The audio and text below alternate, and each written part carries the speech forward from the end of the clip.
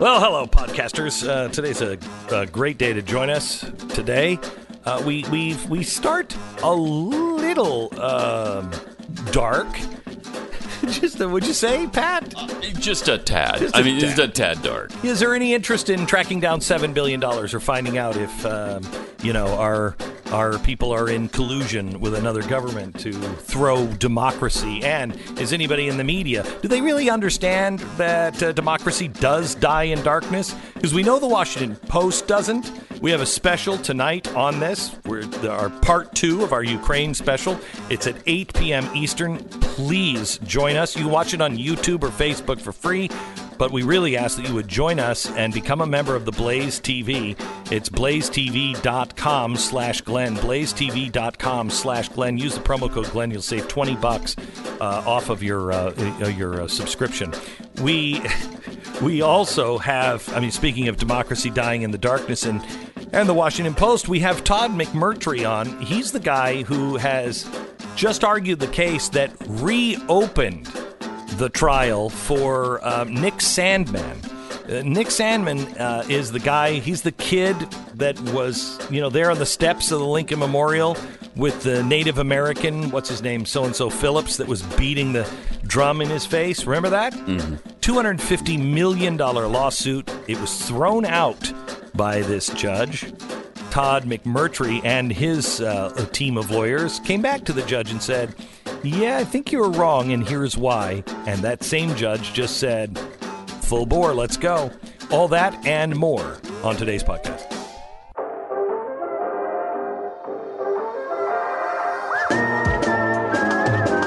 You're listening to the best of the Glenn Beck program.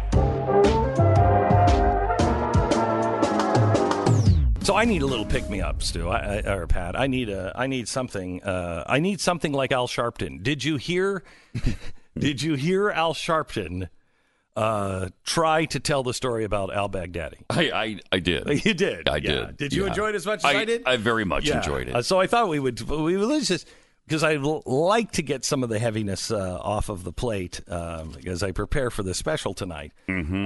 But let's just play that again. Could we please play the al-Baghdadi's audio? President Trump said that because of the killing of al-Baghdadi, that the world is a better place. And sandwich I baggies. would give credit to he and those that were responsible for it. Mm-hmm. But we have a lot of work that must still be done in the area of terrorism. Yeah, right. In the same area of the world where al-Baghdadi was. Where al-Baghdadi was bagging groceries, Al was bagging Beyonce. And let me ask you, why was traffic problems email sent to Bag of Bones? Al-Baghdadi. Isn't it amazing? How long have we been talking about al-Baghdadi? It's 10 years anyway. Yeah. Surely 10 years. Now, I'm a guy who butchers everybody's name. Everybody's name.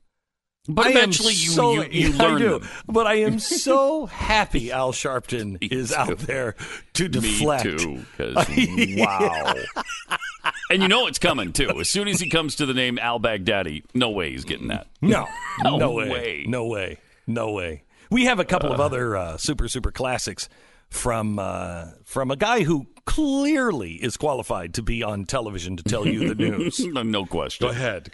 Play something. All right. Resist. We must. Yes. We must. They're all jitty about a shutdown. The tortoise in the race. Then co-author of Hubris. U2 lead singer Bono. Fran Drescher. Sigourney Weaver. Suspect Jahar Tsarnaev. Rush Limbaugh. Rush Limbaugh. The show Rush Limbaugh hosts Supreme Court Justice Sonia Sotomayor. Is Mike Muckery yesterday. Antonine Scalia, Kim Kardashian, and the Republican candidates, both Cairo and Benghazi. We rank behind Lavita. First stop, Kazakhstan to college students in Beijing. He's getting lunch at Chipotle in Iowa. Spain is appropriate. The GOP's tax day giveaway to millionaires. Why was traffic problems email sent? The Environmental Projection Agency. And what sequestration has done. Amazing. That's when he coughed up the fur ball at the end of the broadcast. This didn't even have this one. Michael Ziha Beelzebub. Who is that supposed to be? Michael Ziha Beetlejuice. It was, remember that? It was Michael Ziha Babo. It was some terrorist. You can't even understand who he's actually trying to say. What did he call Kardashian? Did you hear that? That was I did. Yeah. I mean, it's the one that really. I love the fact that he couldn't get a Supreme Court justice's name right, or Rush Limbaugh, who's been around for Rush Limbaugh 30 years. Wow. At some point, I remember after Maya Angelou, who was a good friend of his, when she died, he couldn't get her name correct. He mangled her name. Wait. Here's Kim Kardashian. All right. Kim Kardashian and the Republican. Kim Kardashian. He loves Kim Kardashian. And then after, I think this was after the death of Aretha Franklin. So in the words of my late friend Aretha Franklin, show some RESPICT. That's a good idea. Respect. Let's do that. It's in the lyric of the song. No, it's not in the lyric. It's the hook. Lyric. Yes. It is the hook of the song. Jeez. It's the main point of the song. Crazy. Oh. The best of the Glenn Beck program.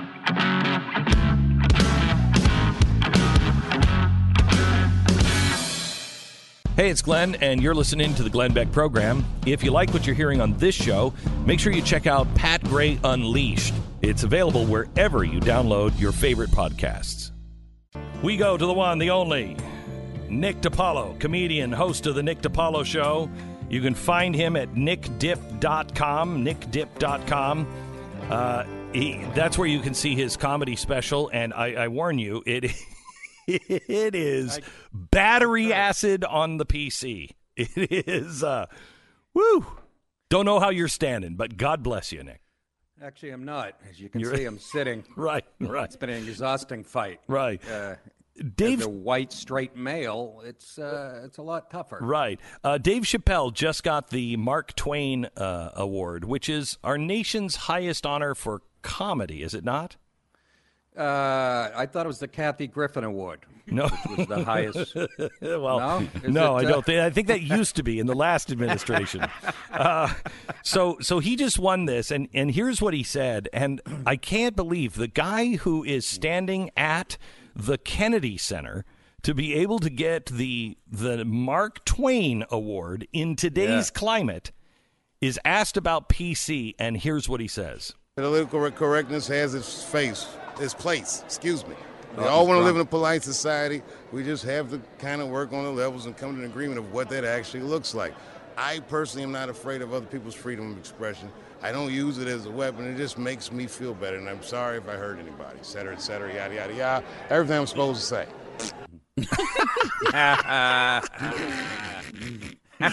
Okay, so now let me take you to Saturday Night Live and a clip that aired this. I know. A clip that aired this weekend. Listen to this. Yeah, at first I thought Kanye was losing his mind, and now I feel like he's fine. He's just turning into an old white lady. I mean, he used to be like one of the coolest black dudes on earth. Now he's showing up to events in sweatpants and orthopedic sneakers, listening to Kenny G and trying to get black people to like Trump. It's like, how long before this guy changed his name to Kathy? Now, you might think that I'm crazy, but about 5 years ago, there was a fella named Bruce Jenner, and he moved to Calabasas.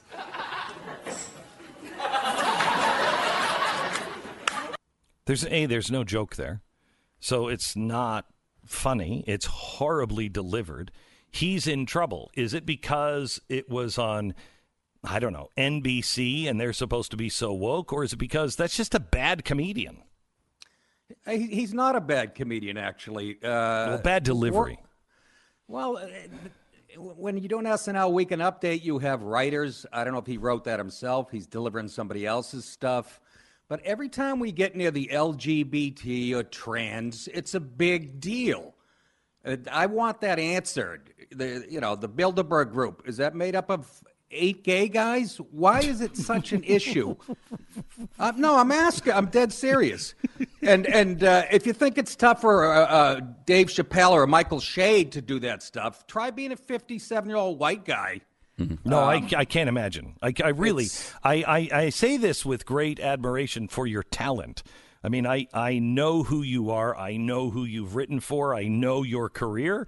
And for you to be standing is remarkable. I mean, I honestly feel like I should do you a favor and never talk about you on the air. Because I'm bringing attention to you. I know I kind of feel bad because I know there's somebody out there going, oh, he's still saying these things, that damn white guy, and they'll go after you. Yeah, but if you're the guy that started saying them first, you do get a little credibility. Yeah. I was saying this stuff on Tough Crowd in 2000 and, making fun of how white guys are portrayed in commercials in 1995. I was ahead of the curve, but because I look like I'm from Palermo, nobody pays attention to me. You do look a little like you could be in a mob movie. Let me just tell you this, Glenn. These gay jokes, they're going to bring your son back to me. So what is the problem between transsexuals, transgender, and gay people? Why do they not get along? Well, I was in a bathhouse in San Francisco for like 2 hours last weekend, and I couldn't figure it out. I have no idea. Because they really don't. I mean, Dave Chappelle even talks about it. Once the T gets into the car, the L's and the G's, they don't like it. It's like the Jews and the Palestinians, the Middle East. It's so convoluted. I read these articles on my show. I can't make heads or tail. I should say tails. Who's upset at who for what? I think the gays are saying the trannies are giving us a bad rep. Trannies, first of all, that's 1970. Transgender people are giving us a bad rep. I don't know. I still like women, Glenn. What can I tell you? Yeah, I've heard from gay friends who will say this is just goes too far. Just goes too far. Well, wait. What does? I agree if we're talking about, sending them into our libraries and having them. I don't want anybody that even makes kids think about sex. I don't want hot women going in and reading to my son. Just stop it. Just stop it. He's got enough on his plate. Please, just stop it. However, when it comes to, I don't understand if you're saying, and I am, everybody should just be who they are. I don't care. If that's who you want to be, I don't understand how the gay community could have a problem with that. Well, I just did a story on having drag queens put on shows for middle student. No. Kids. I have a problem with that because because that is true. That's who the trans are. That's what they do. And all of them that go to middle every schools. Every one of them. I took a poll. Really?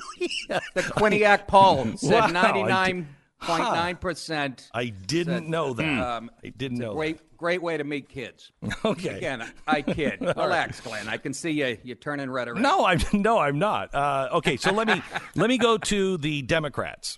Yesterday, they. I'd hang with a transgender community before I'd hang with the Democrats. Oh my gosh, I would have them all move in with me before that. So the Democrats voted on something we're not really even sure what it is, the impeachment resolution, but it really doesn't do anything. What are your thoughts on what happened yesterday? But you make a great point about the process. I'm watching, like you said, they voted on this thing, but nothing moves forward. And you wonder why nothing gets done in Washington. But even I know, I'm not a legal scholar, obviously, but you can't be doing all this behind closed doors. The Republicans want to see I guess there was some testimony, some witnesses yesterday, and Schiff wanted me to let them look at that. And until I know who the original whistleblower was, this is all a sham. And again, Schiff said yesterday, he told the witness, the GOP asked a question apparently, and Schiff said, "Don't answer that." Well, wait. What's he, a lawyer now? He's representing these people? Apparently. I mean, it's amazing what's going on. And I tell you, that's why people think this is a coup. If you can't put it out in the open, it feels like a coup. Well, they're going to televise it eventually, aren't they? They said it's going to be on TV before Thanksgiving. So I don't know what'll make me sick of the Detroit Lions offense or Adam Schiff on my TV. I think I would go for the Adam Schiff. I go for Adam Schiff. There's another story out today we haven't had a chance to get to. Former President Barack Obama derided woke political purists and Twitter activists in a speech given Tuesday at the Obama Foundation Summit in Chicago. This idea of purity and you're never compromised and you're politically woke and all of that stuff, you should get over that quickly. That's funny coming from a guy who actually is behind the deep state and the guy that spied on Trump while he was running for president. You can't be more woke than that. So I don't know. Is that ever going to come out, Glenn? Is Devin Nunes and Gowdy and all these guys, Lindsey Graham, who talk a big game, are they ever going to do anything? So you know what? They say to me, because I've talked to a few of the people on Capitol Hill, and they have said to me, Glenn, you know, how do we phrase this? How do we know what's going on, but how do we do this in a soundbite? Here's how. Is it against the national interest to have somebody look into the loss of $7 billion of your tax dollars? Is it in the national interest for the president to ask somebody to look into our governmental corruption, our foreign agents directly influencing the 2016 election, politicians in the U.S. colluding with a foreign government to steal from the American Treasury? Is it in our national interest to have the unlawful use of U.S. ambassadors, embassy personnel, national intelligence agencies, the State Department, in collusion with foreign agencies and NGOs to not only affect the election, but to steal billions of dollars from us? That's how you phrase this. Well, all due respect, what scared me most about that statement is you said they came to you and asked you for advice. No, they didn't. No. That's what you said, Glenn. That's exactly what you said. That's what I said. I'm getting nervous. That's what America heard. That's what America heard. I heard Nixon used to go to Casey Kasem to get his geopolitical. Shut up. Nick Di Paolo from nickdip.com back in just a second. First, so Nick Di Paolo is here. Nick, how many times a year are you out on the road? That's a great question. I would say 2 times. I would say 25. Yeah. Where are you out recently? Where can people see you? They can see me Friday and Saturday, November 8th and 9th, the Kansas City Comedy Club. And the following weekend, the Cortland Repertory Theater in Cortland, New York, November 15th. And November 16th, the Comedy Works Saratoga Springs. And I have to mention this. I'm finally doing some gigs in my new home state of Georgia. Oh, you are? Which is, yes. You yucks or milk through your nose? Oh, no, I'm at skid marks. And, no. November 22nd, you're way off, Glenn. This is the historic Ritz Theater. Oh, wow. That's Friday, November 22nd. Saturday, November 23rd, the Tiff Theater in Tifton, Georgia. And I can't wait. There'll be a lot of trucker hats and tobacco, hopefully. Have you ever played the Roxy I'm trying to remember where it is in Pennsylvania. It's the original Roxy Theater. I did a show there once, and they used an arc spotlight. I mean, when I say it's the original, it hasn't changed since it was open, and they used an arc spotlight, and so it was, an arc light. It was burning carbon to light, and it was like the surface of the sun hot. It was like somebody was holding a giant magnifying glass on the sun. I thought it was going to set me on fire. That's how all the lights are, all these and so I have a line every time. I use it every time. I go, hey, easy with the lights. What am I, a pot plant? It really and that, it is. And then the sensitive light guy turns it all the way down so I'm in the dark. Well, halfway through my show, it's carbon that's burning. And so halfway through the show, you're gonna be taxed. It went out. And then I went, oh, thank God. And the guy said, just a minute. He put another one in and lit it back up. It was crazy. And the show was much funnier after he put it in the left. It was. I was at last theater I was at. They wouldn't let me smoke. And I said, are you kidding me? I'm sitting on a broken ladder in the green room with paint buckets around me, a fuse box with wire, and there's literally asbestos dripping in my Diet Coke. And the guy goes, you can't smoke in here. I said, what are you guys were shooting porn in this theater like 3 days ago, but I can't have a cigarette. There's a new thing going on now, and I just saw this yesterday. Have you seen the OK Boomer stuff? No, I have not. Okay, so there's this new, it's a generational war, Nick. And there's this new thing going on online and also on products. It says, okay, boomer, have a terrible day or whatever. And it's the millennials? The millennials taking on the boomers. And everybody's immediately going, oh, look, they're just going, there's the end. I got to tell you, most boomers despise millennials and have no problem saying it out loud. It's not like the millennials are starting this. They're just getting into the game. Yeah, they finally realize that they can push this such. Not all of them. I sort of think they get a bad rep, the millennials. But Me too. They are pretty soft. But they do get a bad rep. But now I see that 70% of them wouldn't have a problem with socialism in this country. So now I hate every one of them. And I will push back. I might be 57. I've had 14 shoulder operations. But I will take on Michael Che and his you know what? I friends. think that the ones that I meet, and not all of them, but the ones that I have met, I meet a lot of them who are. Why? Where you hanging out? It's creeping me out, Glenn. I'm not. I'm not going to say. At least at this time, and not under oath. The thing that I see in millennials is that when you stop talking the usual political bullcrap, right? They listen and they want to learn. Not all of them, obviously, but they want to learn. They've never heard this stuff before. That's right. Yeah, nobody's teaching them anything. Nobody's teaching them how to even think. They're just being taught what to think, and they know that's crap. Some of them do, but you're right.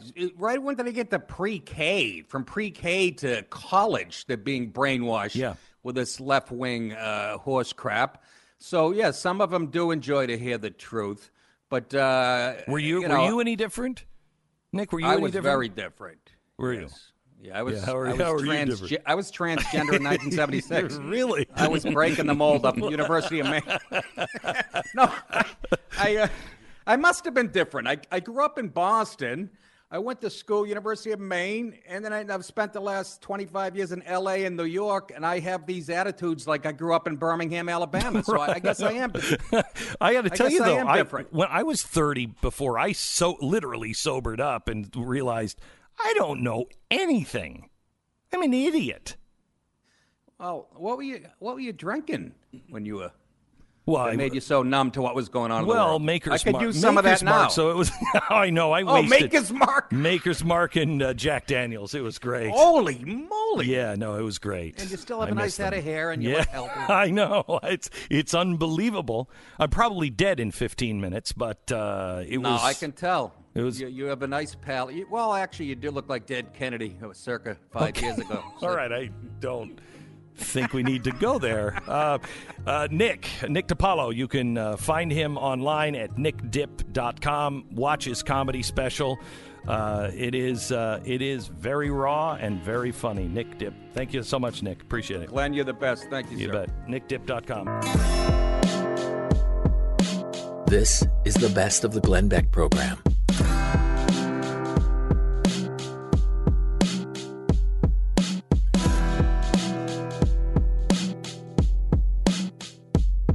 Hey, it's Glenn, and if you like what you hear on the program, you should check out Pat Gray Unleashed. His podcast is available wherever you download your favorite podcast. Hi, it's Glenn. If you're a subscriber to the podcast, can you do us a favor and rate us on iTunes? If you're not a subscriber, become one today and listen on your own time. You can subscribe on iTunes. Thanks. Todd McMurtry is an experienced trial attorney, Harvard-trained mediator.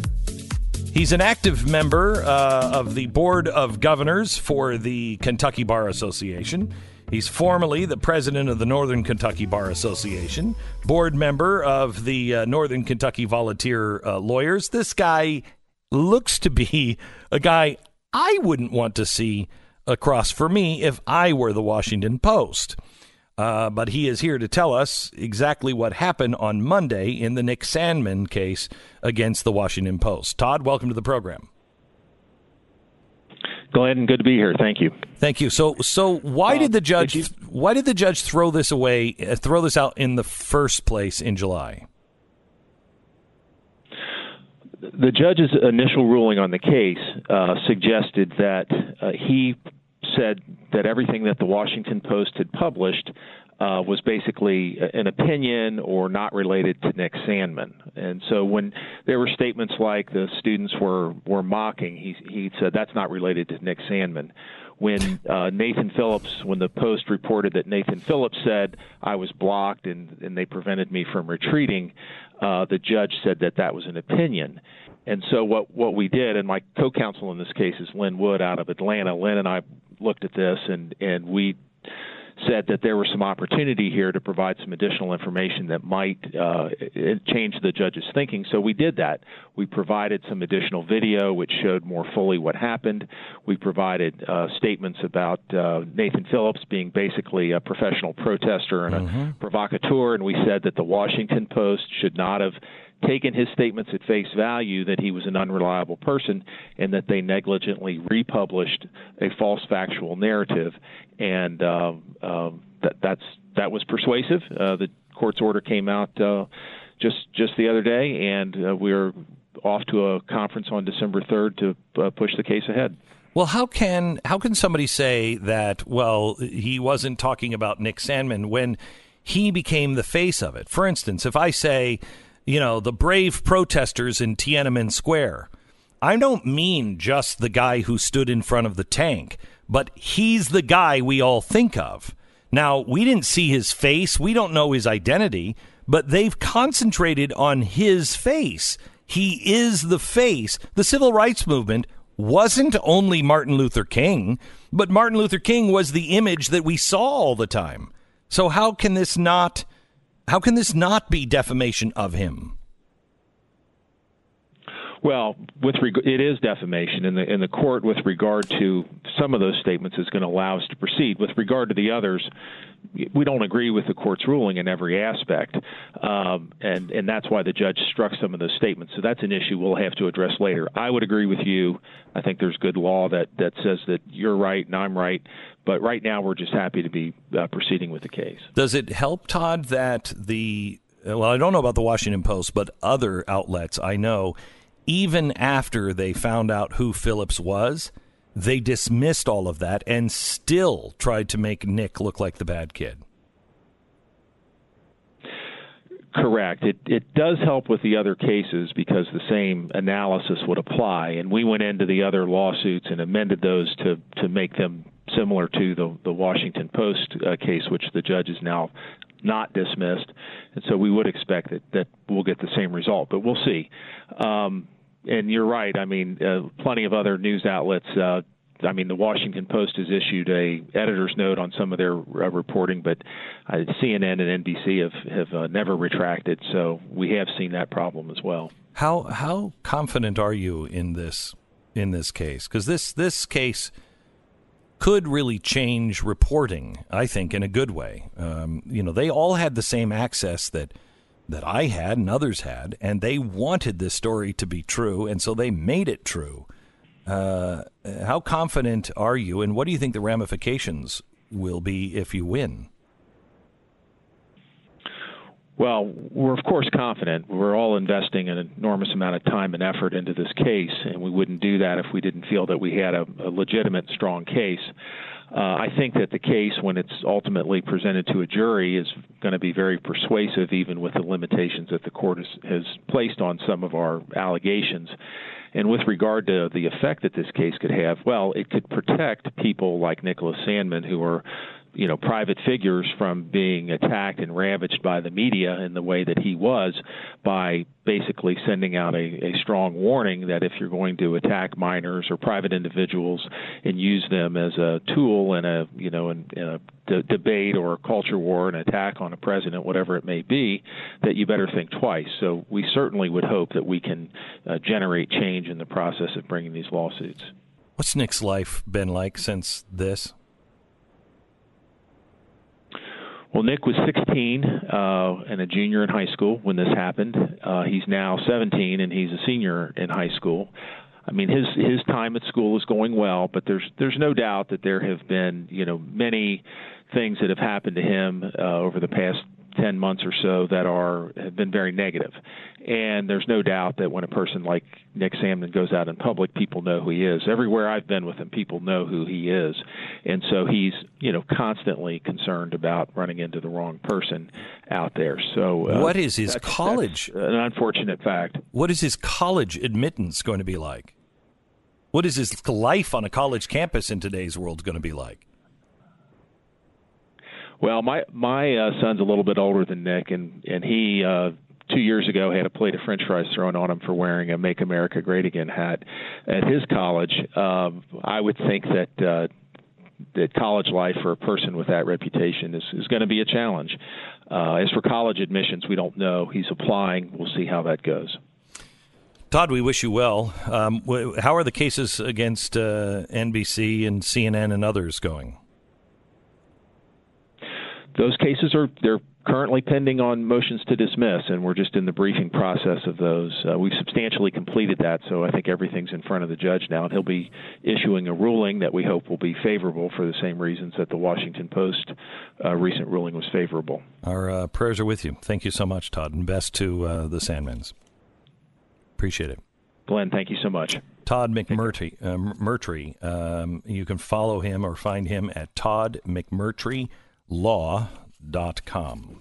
Is it the Sandmanns or is it the Sandmen? It's the Sandmanns. Did I say this? No, yeah. I'm just wondering. You said the Sandmanns. I was thinking maybe it should be Sandmen. No, I don't. But I don't think that's the way. Maybe not. No, I don't think that's the way it works exactly. But thank you for that. All right. Yeah. Thank you for that tip. Mm-hmm. Appreciate it. Happy to help. This is the best of the Glenn Beck program.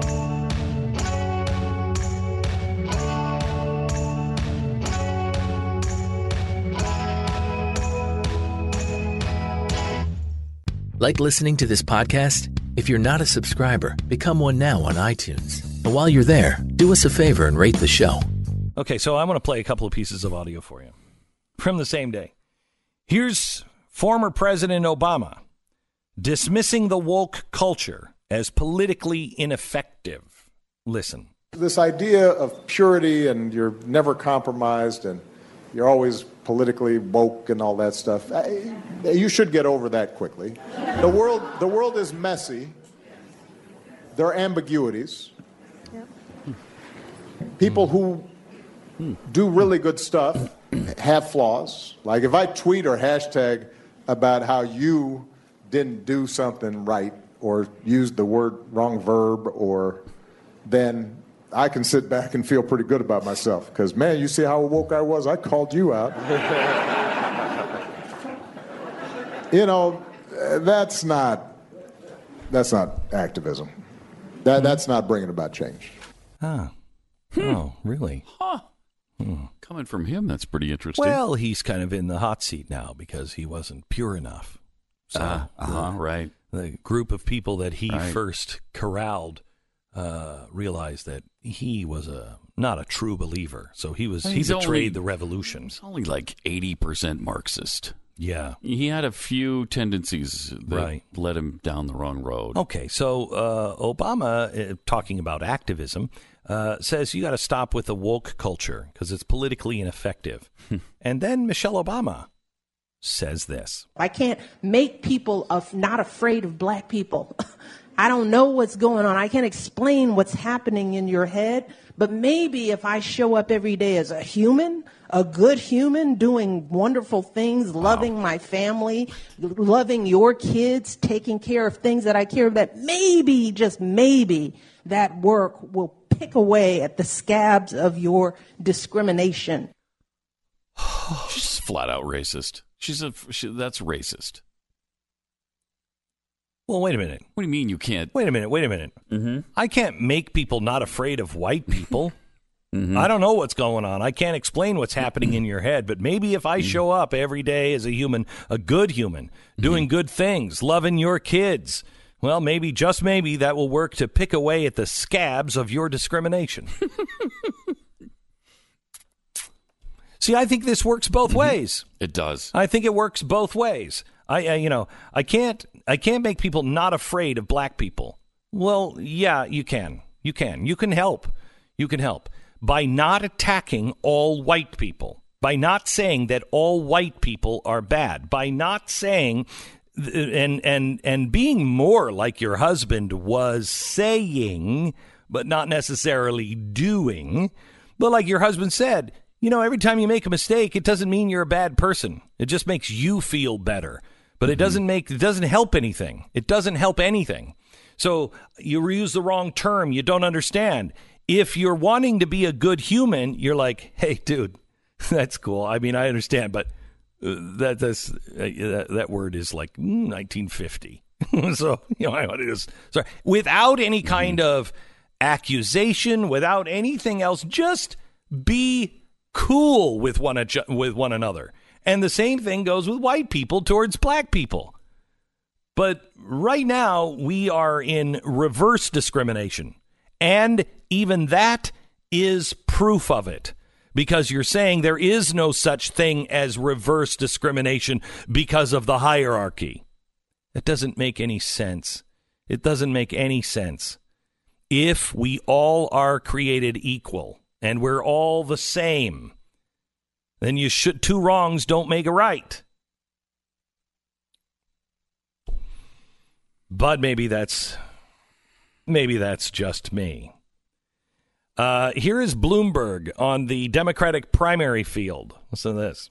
It's just X number of months later, nothing's changed.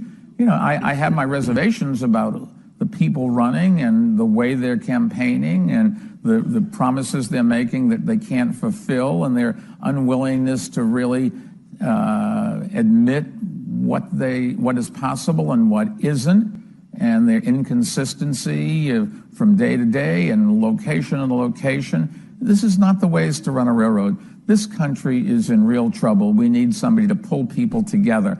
And when they say, I'm not going to talk to somebody from across the aisle, this is our country.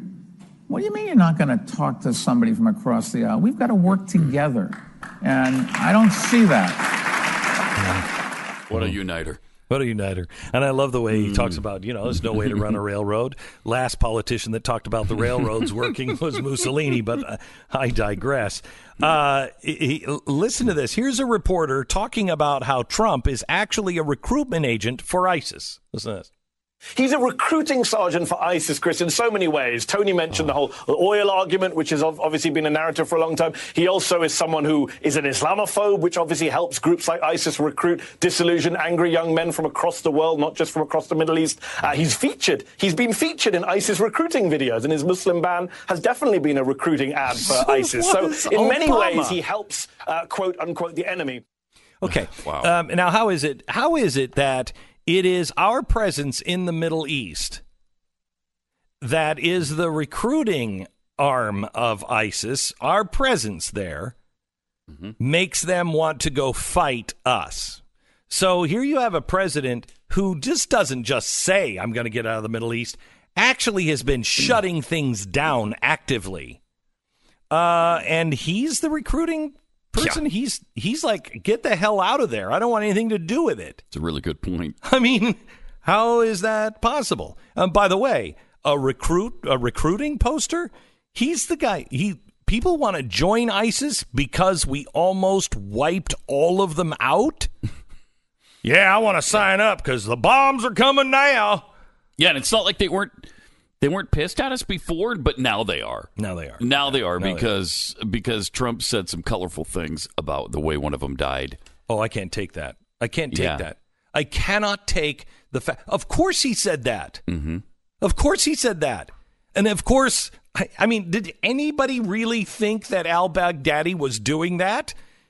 Why did President Bush always call Saddam Hussein Saddam? The first President Bush. Yeah. Right. I think that was H.W., wasn't it? Well, they both. I think they both did it. George W. I know too. George H.W. did, but I think it was both of them. It seems to me that was an insult. It's an insult. Yeah. Saddam Hussein is an insult. It's Saddam Hussein. So it wasn't, because I remember people going, he doesn't even know how to pronounce the name. He did it intentionally. Mm-hmm. What do you think that he was whimpering? He died like a dog in a tunnel.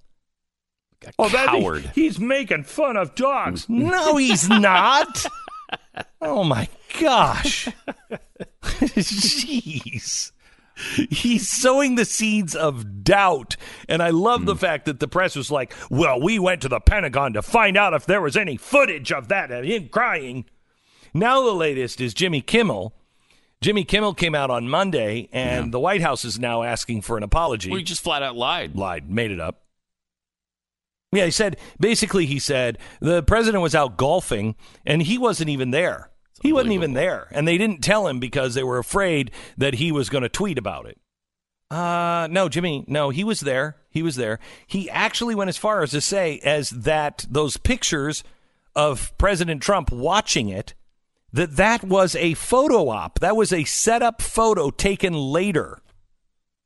Wow. I mean, they didn't say anything about Barack Obama literally, verifiably going upstairs and playing cards with an intern because he couldn't watch what was going on when they were killing Osama bin Laden.